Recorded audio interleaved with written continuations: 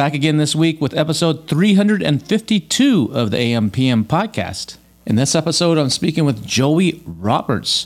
Joie started her Amazon adventure back in 2017 with a small, inexpensive product. Didn't work too well for us. She kind of regrouped, and in 2020 started again. And within a year, she sold her business after growing it to $1 million in sales. We talk about that journey, talk about how there's not a lot of women actually in this Amazon selling space and what she's doing about that, and a whole lot more. Enjoy. And don't forget, this summer, I'm debuting the $1 Billion Sellers newsletter. It's 100% free for listeners of this podcast.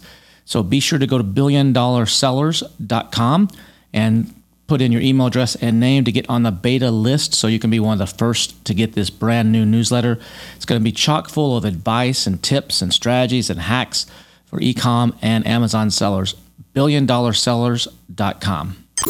Welcome to the AM/PM podcast. Welcome to the AM/PM podcast, where we explore opportunities in e-commerce. We dream big and we discover what's working right now. Plus, this is the podcast where money never sleeps, working around the clock in the AM and the PM. Are you ready for today's episode?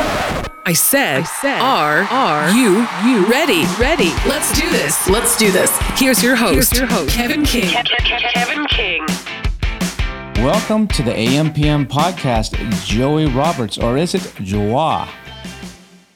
Hey, Kevin, you nailed it. It is actually Joie Roberts, but I do go by Joie, even though it is Joie Roberts. My whole life, everyone has called me Joie, so they're both correct. But speaking of names, you're actually making a name for yourself. I remember when I first met you a couple years ago.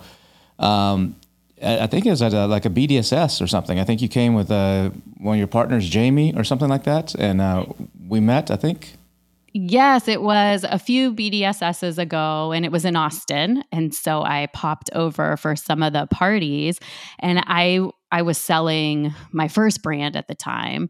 And yeah, BDSS was one of my first introductions. I think that was 2021 to the super cool Amazon selling community as a social part, because I'd been selling, but I was really just doing it head down and working really hard on my business. So you've been doing it for a while. I mean, you've run several different businesses, I think, but you were selling on Amazon since like quite a few number of years before that, right? Right. So I attempted, and I'm saying attempted because it's important to recognize your failures. I sold a product in 2017. Briefly, I realized it was not the right product for me to sell.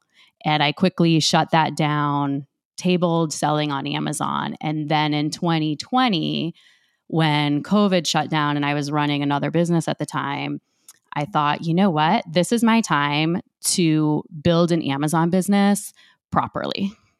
So how did you learn about this Amazon stuff? Did you see something online? Did you take a course? Did you had some friends that were doing it? How did you find out about the opportunity? Yeah, great question. The first time I did it, I just winged it on my own. And I thought, hey, I want to sell a product. And I knew about selling on Amazon because I worked for a big art company in the past that sold on Amazon. And I managed their account. And in 2020, when I made the decision that I am going to sell properly, I'm not going to risk mistakes, and I'm going to really build a business that I want to sell, that is when I took it very serious. And I found a coaching program, and that was AMZ Insiders, actually my current business partner, Jamie Davidson's program that I chose to join so that I'd have a mentor. So you found that in 2020? Was that during the Clubhouse days? Or was that? It was, yeah, yes. So you found out he was hustling that big time on Clubhouse. He is an OG at Clubhouse. Yeah, yes. He had like 50,000 followers or something like that. It was crazy. Exactly. Yes. He still has a lot of followers on Clubhouse. So that's how you met him through you found out about that program through Clubhouse, or you knew it before that? I knew it before Clubhouse, but I did pop on to Clubhouse to hear what he was saying and join the conversations. So what is your background? Do you have you said you did some work for an arts based company. Was that Do you have a background in e-commerce, or what were you doing before this whole e-commerce thing? Yes, I served 16 years in the corporate world before going out on my own. Right out of college, I worked for NBC News in San Francisco. And I think I was there 6 or 7 years. And I moved from San Francisco to Austin, Texas, where you and I both are. And then, well, I took a job in news in Austin, and I felt like it was a terrible career decision. And so I made the jump from television into marketing. I worked on the digital marketing team for Callaway Golf. Mm-hmm. And from there, somebody who was at Callaway Golf came in and scooped up a bunch of us from the digital marketing side. And that's how I ended up at a company called New Era Portfolio. And by the time I left there, I was VP of sales and marketing. So yeah, I have a strong interest in e-commerce marketing, and I knew about algorithms and SEO, which is what did attract me to Amazon. When you were in news, were you on camera or behind the scenes talent? I was a little bit on camera, and I mostly wanted to be behind the scenes. I was a writer for TV. I did producing, kind of that like 7 on your side consumer stuff really got me excited. So what brought you to Austin was then a job opportunity, or did you just had heard things about Austin, wanted to come check it out, or what brought you actually to Austin? I got offered a job at the local CBS news station. And this was like 15 years ago. And I took the job, and I quickly realized that it was not San Francisco. And at the time, Austin was a lot smaller. What do you think of, so you've been in Austin for 15 years? I have. I've been here since 1990. So I came here right after I graduated from college at Texas A&M. So I've been here 33 years now, and it's changed dramatically. It has. Do you call yourself an Austinite? I would probably say that, yeah. I've been here, well over half my life. So this is my home. I grew up in Dallas, but this is my home. And I actually, at one point when things started getting hectic here back around the 2007 and 2008, I was like, man, this place is just booming. And it was starting to lose a little bit of its keep Austin weird kind of thing and changing. I was like, maybe I want to actually go somewhere else. So I actually looked and almost moved to the country of Panama. But then I made my pros and cons lists, and I'm like, Austin still beat out everywhere else that I could figure that I'd want to be, even with some of the negatives here. So I was like, I guess I'm staying in Austin. And now look at you. You're living basically right next to downtown, living the best life. Yeah, I've lived all over Austin. Yes, and I'm right in the heart of everything. Yeah, I like it. I mean, I lived out in the suburbs. Well, I lived out by the old airport for a while. And then I bought a house out in the southern suburbs, and my wife at the time did not care for that, and she actually wanted to move back into the city. And I was like, I don't know, I like it kind of out here. I set this whole house up, spent a lot of money, customizing and decorating it, but came into a high rise in the heart of Austin on Rainey Street, and now I don't want to move. I'm like, I like it here. I'm in the middle of everything. It's not that I go down to Rainey Street and have drinking all the time. I'm on the quiet side, but it's convenient. I mean, to everything, and I can look out my window and see the river and see the whole skyline, which from a perspective most people don't see in Austin, and it's really nice. And so I have no complaints. Yes, you have it good, and that's the beautiful thing about Austin is you can live whatever life you want here. What's your favorite thing about? I mean, everybody out there. I mean, Austin's become one of these big cities for people to move to. I mean, or even just to visit. I mean, I know like on bachelorette parties, it's right now they all come to Nashville, to Austin, or to Vegas. It seems like those are the 3 hot spots. What is it about Austin that you think draws so many people? I mean, it's become like the Silicon Valley of internet marketing. I mean, you get Joe Rogan to you name it. Who's pretty much anybody is here or has an office here. What do you think it is that's drawn everybody here? I think originally the draw was, let's say, like 5 to 10 years ago, the city of Austin did a big push to get e-commerce companies to move here. So they did tax incentives, they did 10% kickbacks for building construction here. So that put Austin on the map as like, hey, we want to have this economic growth. And so we got pretty lucky. Like Google came here, we had HomeAway, we had really big Tesla, came and moved in, Whole Foods. And that drew the young crowd to come in. And it really is a great place to build your business, and it's family oriented. And it's got a lot of everything. I mean, other than some roads that haven't kept up, you got the hill country. It's not like the rest of Texas. You have the hill country out with all the vineyards. You have the rivers. You have the outdoor stuff. You have the cool vibe, really good restaurant scene, really good scene for younger people, the high tech scene. I agree with you. There's a lot here. I think it really started with MTV. MTV did the version of the Real World here about yes, I remember 20 years ago or so. And I think that's what actually started this cool hipness for Austin. And I think it's just snowballed since then. Like you said, lots of companies Whole Foods was founded here and their headquarters is here. Oracle's world headquarters are here. Dell was founded here and headquarters. Tesla moved, and SpaceX, they moved all their stuff here. There's tons of, the list goes on. But Texas is a very tax-friendly state, and then Austin's just the cool place to live. But it's also driven up the price of everything here. I remember my apartment was like $300 a month back when I first moved here. Now you can't even get a box on the street for $300 a month. No, you cannot. You can't even get a ticket to a show for $300 a month. Exactly. So this switch into e-commerce, how's it going for you? How are you liking it?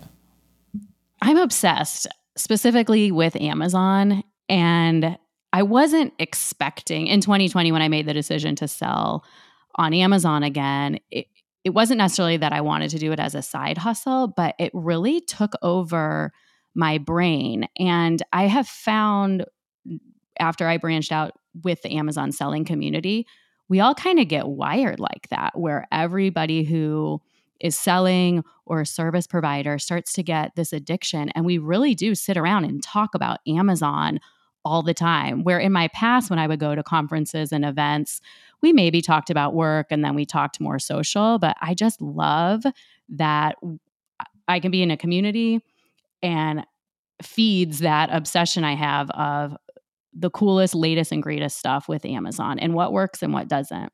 That is, you bring up a good point there. I've noticed this. I've been to lots of conferences for different industries, and there's nothing that seems to be quite like when you go to an Amazon-oriented event. I don't know what it is. You always have the new people there that are shy and they don't know anybody, and they just go and they take their notes and they go back to the hotel at night. But then you have the rest of everybody. It's almost like a little clique or like a little group, and it is different. I was just at an event a few months ago in Vegas, an AI event, and it was like 400 and something people there, and there's probably 25 Amazon sellers, but the Amazon sellers kind of grouped together, and we're going out to eat and going to the bar and doing things, versus everybody else was just networking a little bit during the event, and then they go back to the room or whatever. It's a different vibe. I don't know what it is about this entrepreneurship and selling on Amazon. It's like you're wired differently, and you have this like instant magnet that draws each other to. Have you noticed that, I guess, as well?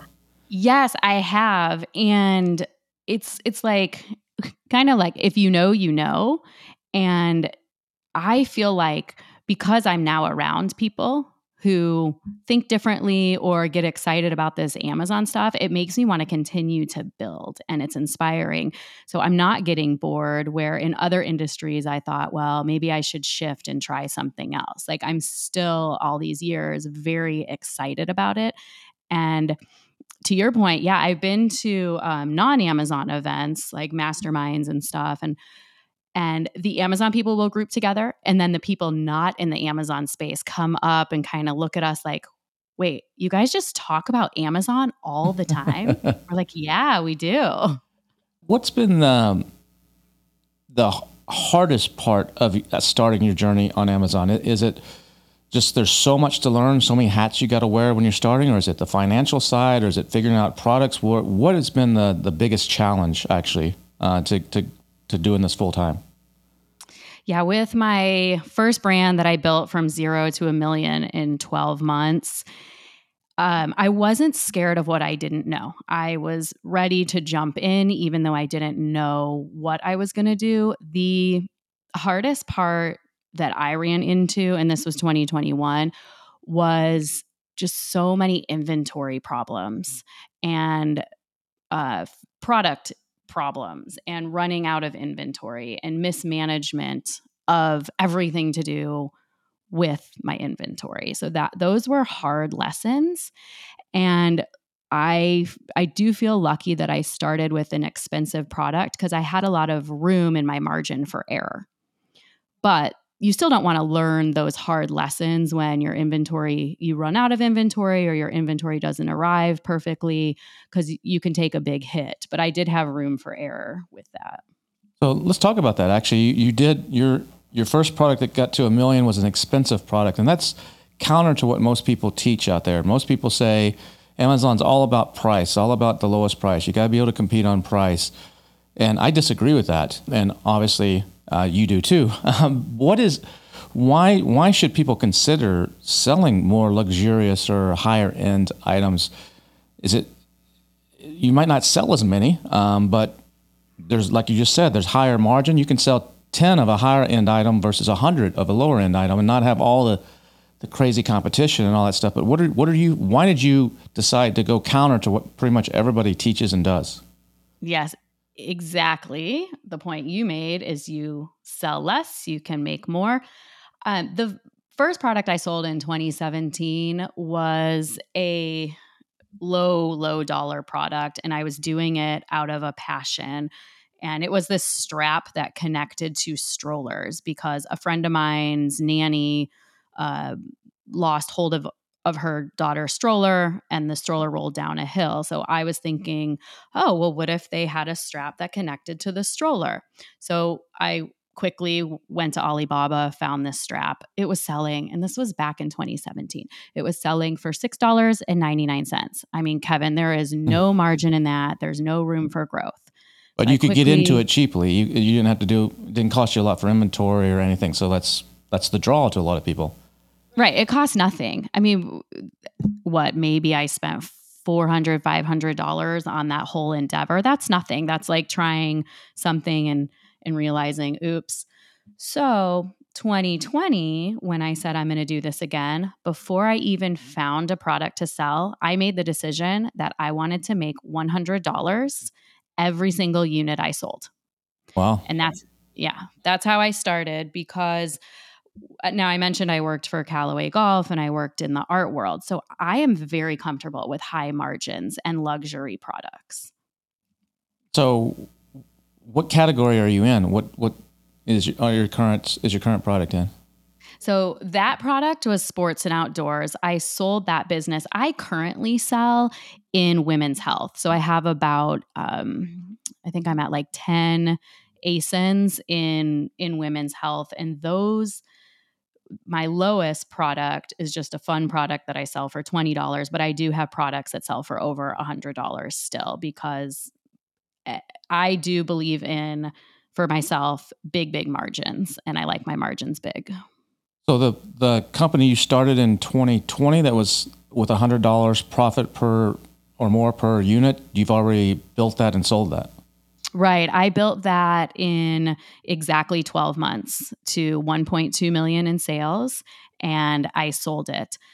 And it was a hard decision to exit. The company grew very, very quickly, and it was one of those decisions of, hey, I can keep running this. I can put it on Walmart. I can take it to Australia, New Zealand, or I could sell it and start a new Amazon business, because I know how to sell. So I had a really good offer from a buyer and made the decision to exit. Was that like an individual buyer or one of the aggregators? I talked to aggregators, but I got to tell you, 1.2 million in sales is still kind of small for an aggregator. It was at the time. I don't know now, but at the time it was. So this was a private buyer. And how are they doing with it now? Great question. I'm so glad you asked, because nobody's actually asked me that. I do creep on how their sales are doing in Helium 10, and they're not doing as well, and the reviews are down. And I definitely can see their sales have dipped because they don't have the passion I had for the selling of the product. It's not that I loved the product. I loved selling it. What So did they have experience in Amazon, or was this their first foray into Amazon stuff, the buyer? So they have a team that will run Amazon for them. So, employees that do it for them. I don't think the owners actually know how to sell on Amazon. Okay. So yeah, I see that happen a lot with people just looking at it on a P&L basis, and they don't know anything about it, and they just hire some people to run it. And then those people, exactly like you just said, they don't have a passion. They're punching a clock from 9 to 5. They don't really care if the sales go up or down or if it's suspended. It doesn't affect their bottom line. Versus us as a seller, you're suspended or something's going on. You're like, this is money straight out of my pocket. I got to get this fixed. Yes. And that's why you didn't meet me for years into my selling, because I was just heads down and I was building this business and I didn't have time for anything else. Like my whole heart and everything was in it. So what are you hoping to do with the women's health brand? What are you hoping to do with that? Are you hoping to build that to sell that as well? Or are you just having fun right now? Or what's your goals there? So right after I sold the first brand, I wanted to finish this book that I started writing. And I wrote a book called Nothing in the Oven because I faced a lot of infertility issues. And I wrote this book. So I sell this book on Amazon, which was also a goal. I wanted to know what it was like to sell a book on Amazon. So I do the Kindle Direct Publishing, which is a self-published KDP. And from there is where I started finding products to put into my fertility health line. And I got to tell you, though, with coaching and all the other things I want to do, I haven't launched the 2 big hero products that I want to do. So that's my goal this year, is to get these 2 products up. And my other goal with that brand is really to learn from everything I did with my first brand and make this brand stronger, grow it a little slower, and potentially build a better community around the women's health. So yeah, maybe one day I will sell it, but it is not the crazy, 0 to $1 million like I did previously. The health line is all around infertility, right? Yes. Yeah. I call it women's health. Because it is fertility, but it kind of can branch out a little bit. I never want to pigeonhole myself to just fertility. But yeah, it's like women's health. So is this more like devices and physical things, or is this more like supplements and more alternative medicine type of stuff? Some of it is like a hand carved, like how would I describe it? Like figurine that brings you good luck, right? Because people are into that and the keywords matched up. So that's one of them. The other is, yes, I'm going to launch a supplement cream that will go along with it. And launching anything to do in supplements and creams, you have to be very careful. So I'm taking my time to make sure I get that right. And I'm having it made in the US. And then other are just products that I think are good for anybody who either wants to get pregnant or just protect themselves from like any harmful chemicals. Cool. That's cool. That's a big problem out there. I guess there's a lot of people looking for that type of stuff on Amazon, or is it competitive, or is it kind of, you really found a good little niche where you can kind of stand out? I'm all about the niches to stand out. My sweet spot for selling is anything around 30,000 searches. And I'm like, this is gold. I typically stay away from things that are blown out and overdone. And I also like niches where people get really attached to it. So if it's a sport you're into and people buy mostly and try all the new cool things with sports, that's why I like sports and outdoors. And then with, the women's health, the people who are searching, if you're searching for that, you're probably going to make a purchase. Yeah, I would think so. And it's that's cool. That's cool. So, I mean, speaking of women and women's health, one of the things that you've been passionate about is, you noticed, I guess, going to a lot of these events, that it's a bunch of dudes everywhere, and just a bunch of dudes. And, I even get pushback a lot of times, like on $1 Billion Seller Summit, like, where are the women speakers? I'll have 4 out of 14 or something. And people are there's like, and I think there's just not that many women out there. There's some smart women. Some of them though are like yourself that they don't speak.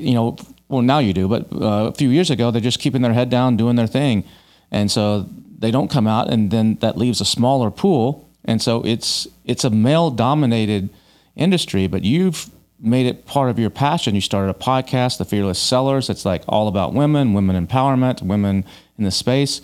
Talk to me a little bit about what you're doing there. Yeah, thanks for bringing that up. Fearless Sellers, the Women of Amazon, was born from exactly what you were just saying. Going to these events, and the men are pretty dominant as sellers, I started to dig into, hey, where are the women at? And also the women that I was meeting at the events were absolutely incredible. They were sellers, they were moms, they're building softwares or they're vendors. Like, they have a lot going on. And when I was building my business, like you said, I just kept my head down, and I thought everybody on Amazon was making hundreds of thousands of dollars a month. And I didn't really give myself a lot of credit. It had nothing necessarily to do with being a woman, but there is a bit of a difference of women versus men with, especially if we have a family, of how much we have going on. So I dug into the statistics and found that only 25 to 30% of US sellers are women. And I thought, hey, you know what? There's an equal success rate for women and men selling on Amazon. It's not that men are better, and it's not that women are better. I am going to say women are better at shopping. So in theory, I think we're better at sourcing because we're good at shopping. So, yeah. So, but how is it? That 20 to 25%, that actually sounds high to me. I think it might be actually, or if it is that number, then that means there's a lot of them that are just staying at home and not. Yeah, and a lot of them are husband and wife teams. So okay. If you can include that, I can see that. I mean, yeah, as a woman, especially if you have children, younger children, like you have you do. I mean, that can be a challenge and then you got to pay attention if you're married to your husband and time, and then you got the travel and everything else, and it can be a huge juggling act because we entrepreneurs sometimes like to work every waking hour. We do. And I like to work every waking hour. And I was doing this when my kid was a baby and he was little. I would put him to bed and I'd stay up till 1, 2 in the morning, obsessing over my listing or photoshopping my photos or, recording a video. So yes, it is demanding. And the podcast was really a way to celebrate the successful women in the space. It is not to separate like, hey, we're women and we're great. It's more like there are women doing great things and there are men on the podcast as well. But the majority, I'd say, 70% of my guests are women because it is important to cheer other women on and say, hey, look, I'm doing this. You can do this. And men or women can all come together and build on Amazon. Why do you think it actually has become so male dominated? And why do you think? I mean, I guess it's certain professions. You could look across, I guess, a lot of professions that are that way. But why?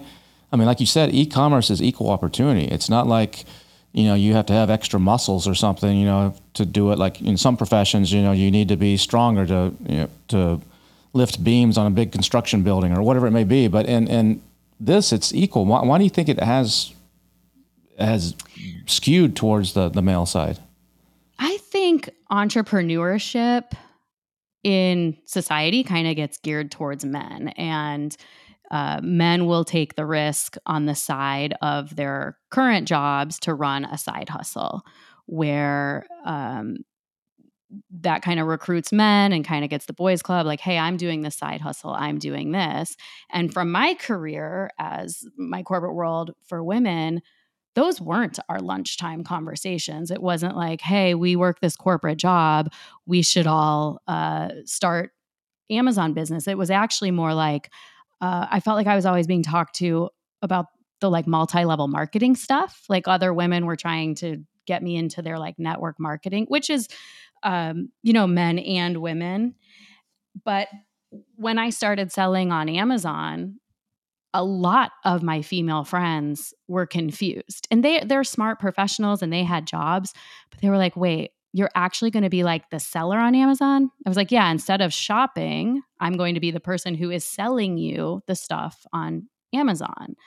And I think it's just conversations in circles, and entrepreneurship in my experience has always been geared more towards men in business. Yeah, I get that same thing as someone will ask me in the elevator or something, what do you do? So I sell products on Amazon, and they just look at you like, okay. And they have no idea. They don't get it. And they say, I guess, that must work because you're living in one of the higher floors of the building and you're doing this and that. So I'm like, yeah, it actually works. And then they'll start asking you questions and you're like, this is too complicated to explain, in the next 20 seconds before the door opens. Well, yeah, and some people laughed at me when I first told them, like, "Hey, I'm actually, I have my job and I still own it. I have a commercial wallpaper company, and I've had it for 9 years. So people know me in the wallpaper space. And then I had my kid, and I thought I do want to have more flexible hours. And I do still run the wallpaper company, but not as aggressively because I like Amazon. But I told people, hey, I'm selling on Amazon, and they laughed. And that discouraged me from telling anybody what I was doing. When you say wallpaper company, that's like you just have a website and people, if they want to do some sort of custom thing in one of the rooms or on the side of a building or something? Or what do you mean by that? Yeah, it's commercial only. So I did, like in downtown Austin, I did Under Armour's commercial building. I did HomeAway's building. I actually did some of Tesla's building. It's actual commercial design. So I have a graphic designer who will come in with me and we come up with concepts. So think of it as like branding your company inside. So I've done Dell Children's Hospital. It's when you walk in and like behind the reception desk, there's some sort of cool piece of artwork or some cool design, and you're creating with your graphic designer that design, getting their approval, and then actually you have a process to get it manufactured. Then you hire somebody to go and install it for them, basically. Exactly. Yeah, that's exactly what I do. I've been in fine art publishing and artwork, I guess 12 years now, because after Callaway Golf, I worked for that fine art company, artwork company. So Callaway Golf taught you a lot about luxury stuff because that's high dollar stuff and golfers and everything. And Callaway's, I think they're based here, right? In Austin? Yeah, so their digital team is in Austin, and then they're in San Diego, actually where I grew up. They're in San Diego.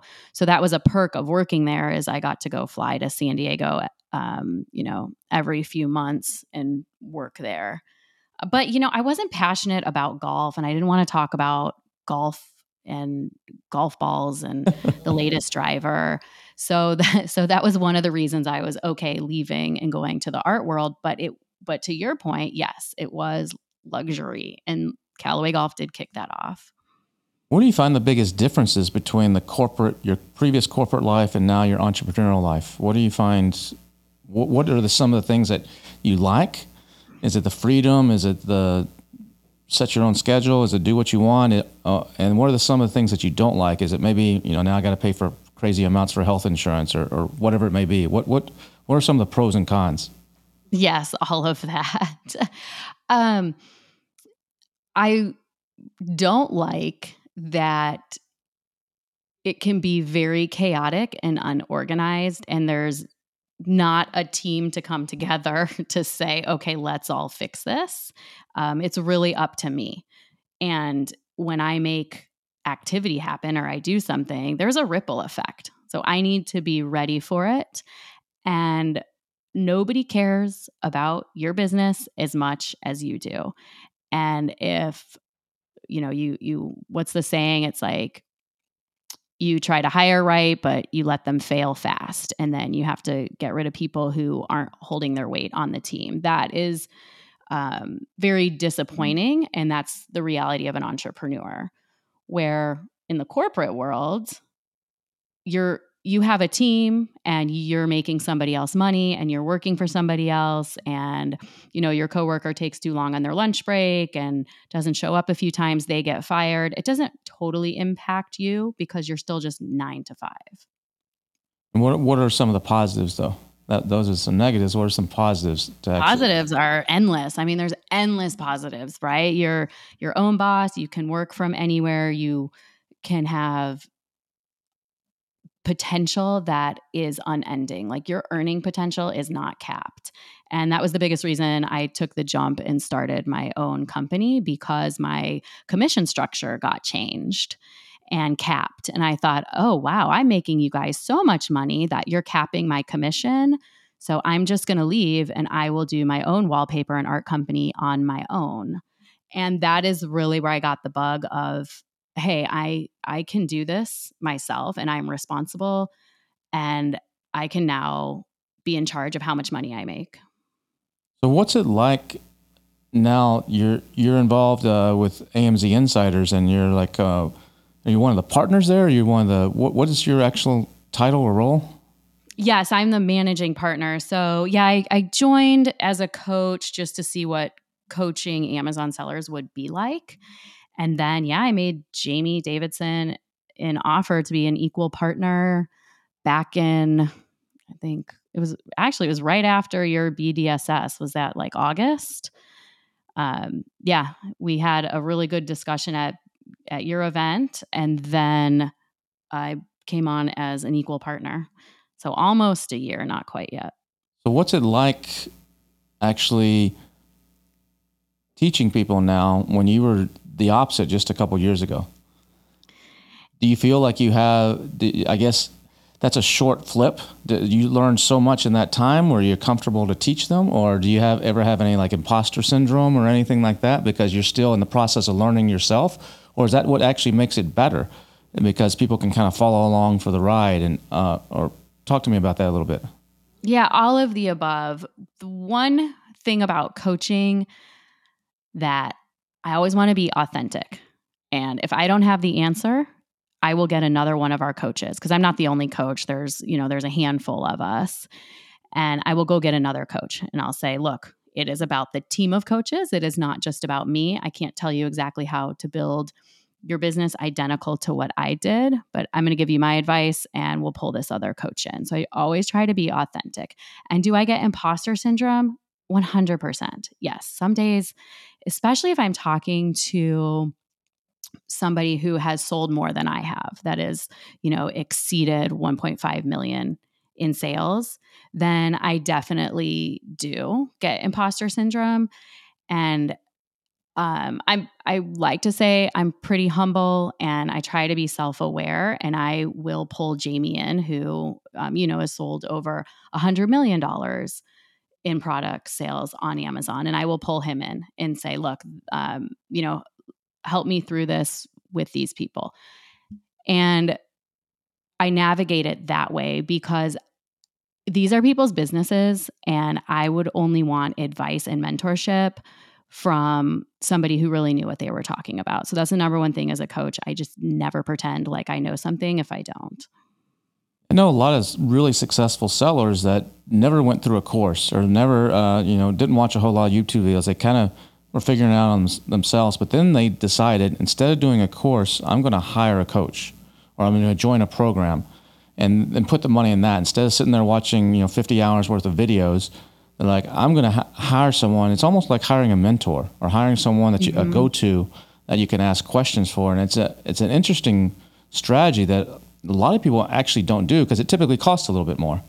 But I think it's one of the better. You learn from those who've been ahead. All you need to be is one step ahead of the person that you're teaching, and you can teach them.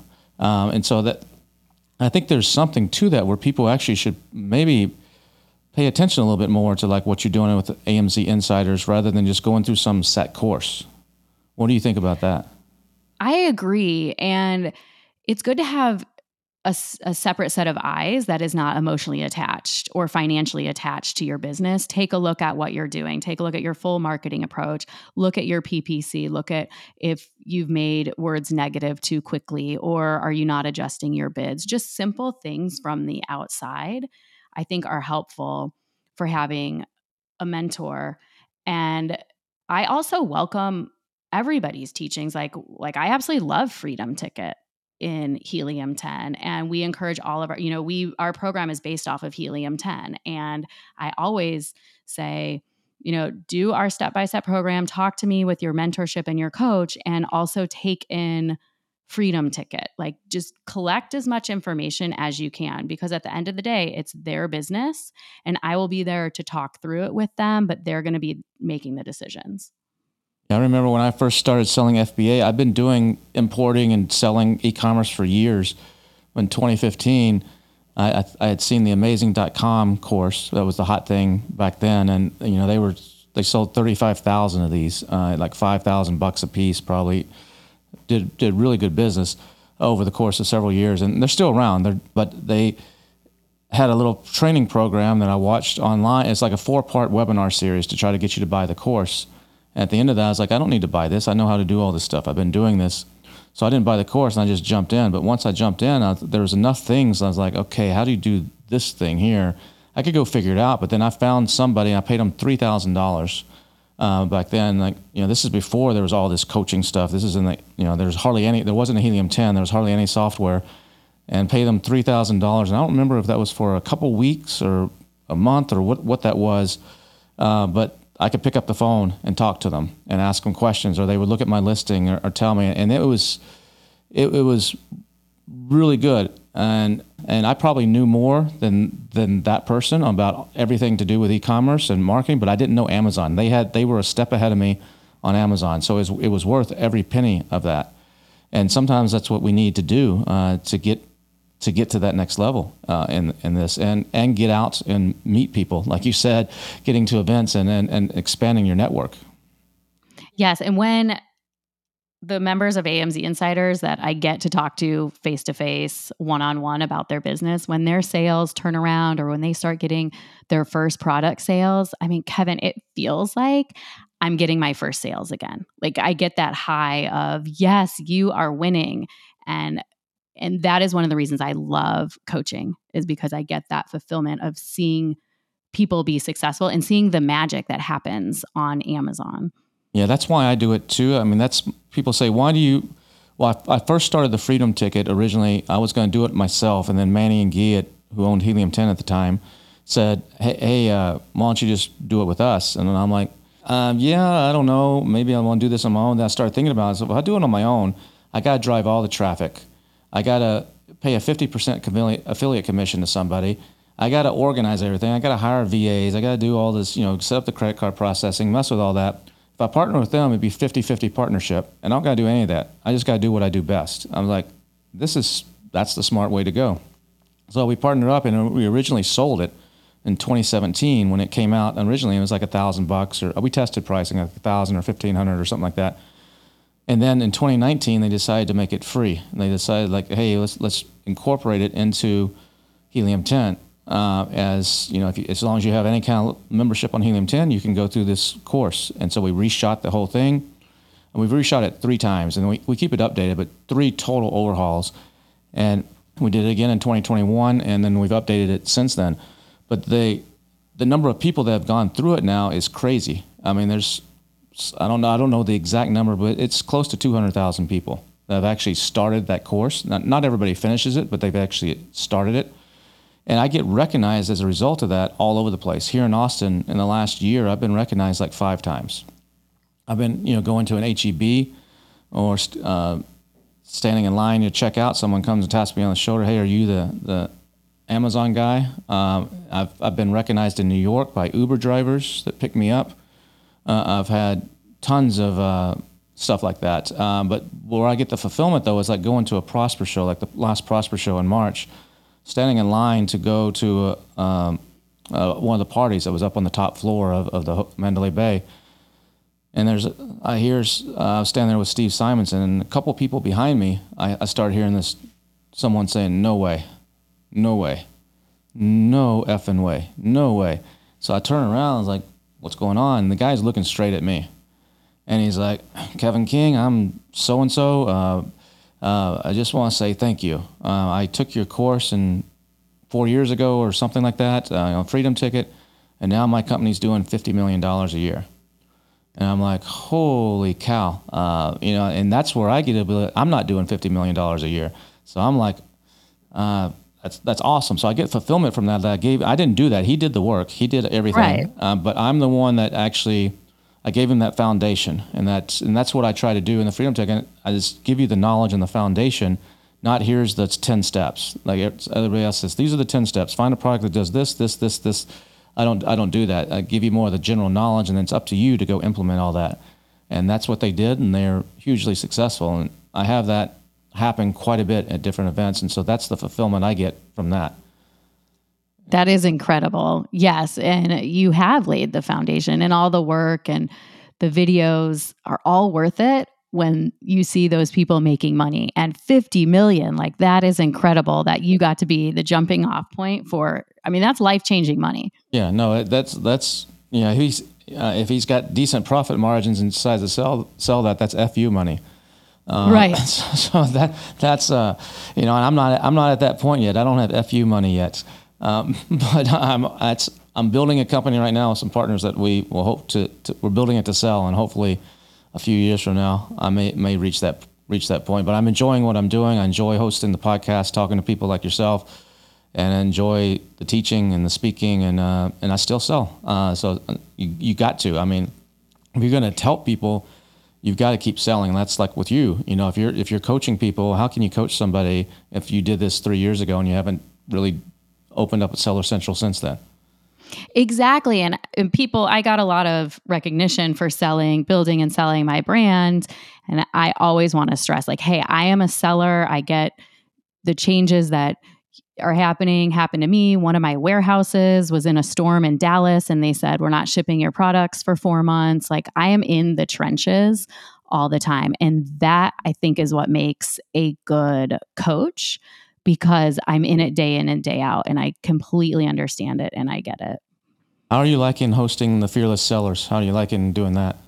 I love it. That is bringing my television news background into my passion with selling on Amazon and just celebrating successful people who all motivate me. So I feel very honored that I get to host super awesome people on my podcast and that I get to run it. So I absolutely have a huge passion for my podcast.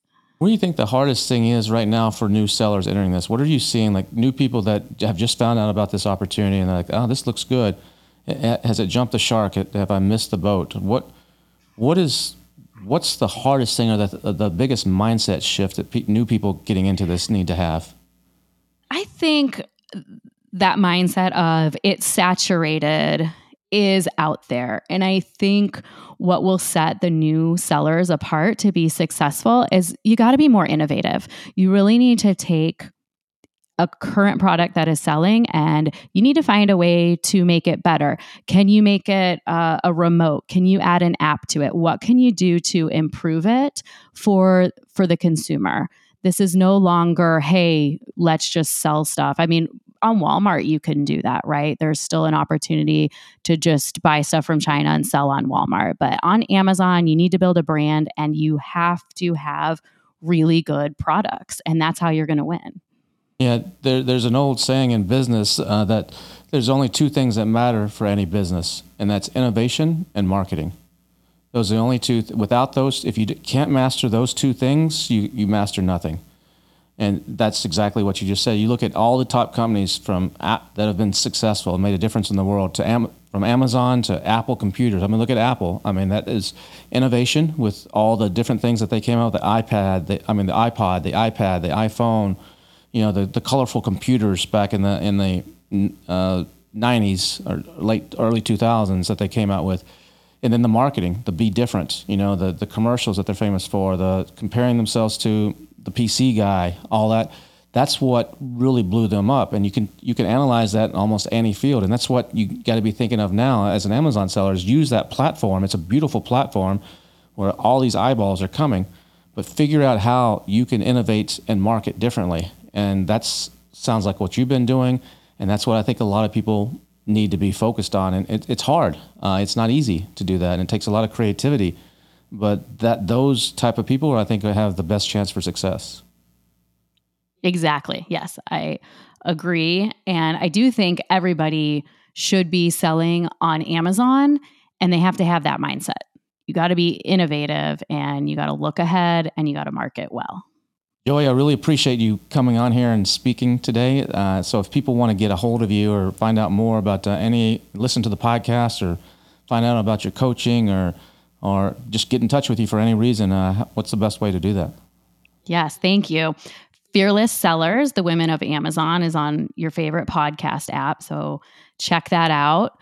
And my Instagram is always a great way to directly connect with me. It's joieroberts.official, Joie Roberts.official, or Joie Roberts. And then, AMZ Insiders. That one's easy. It's just amzinsiders.com. Awesome. Well, thanks again for your time. I'm sure I'll be seeing you at some event here in Austin or somewhere else around the world where all of our brothers and sisters are gathering. Yes, Kevin, thank you. It was an honor to be here with you today. Like Joie said, finding something that you're passionate about and that you really care about can make all the difference in this business. You can sell anything you want, but if you're truly passionate about it, you're going to have another level of care and concern and effort. And that's what she did when she sold the first business, and that's what she's doing now with her new women's health-oriented business. Great stuff from Joie. Really appreciate her coming on. We'll be back again next week with another awesome episode. In the meantime, I have some words of wisdom for you. When you're thinking about what business you get in or what should you do next, think about this. What is the business that will put you out of business? And how do you build that first? What is the business that will put you currently out of business? Whatever your current business is, out of business. And then go and build that first. We'll see you again next week.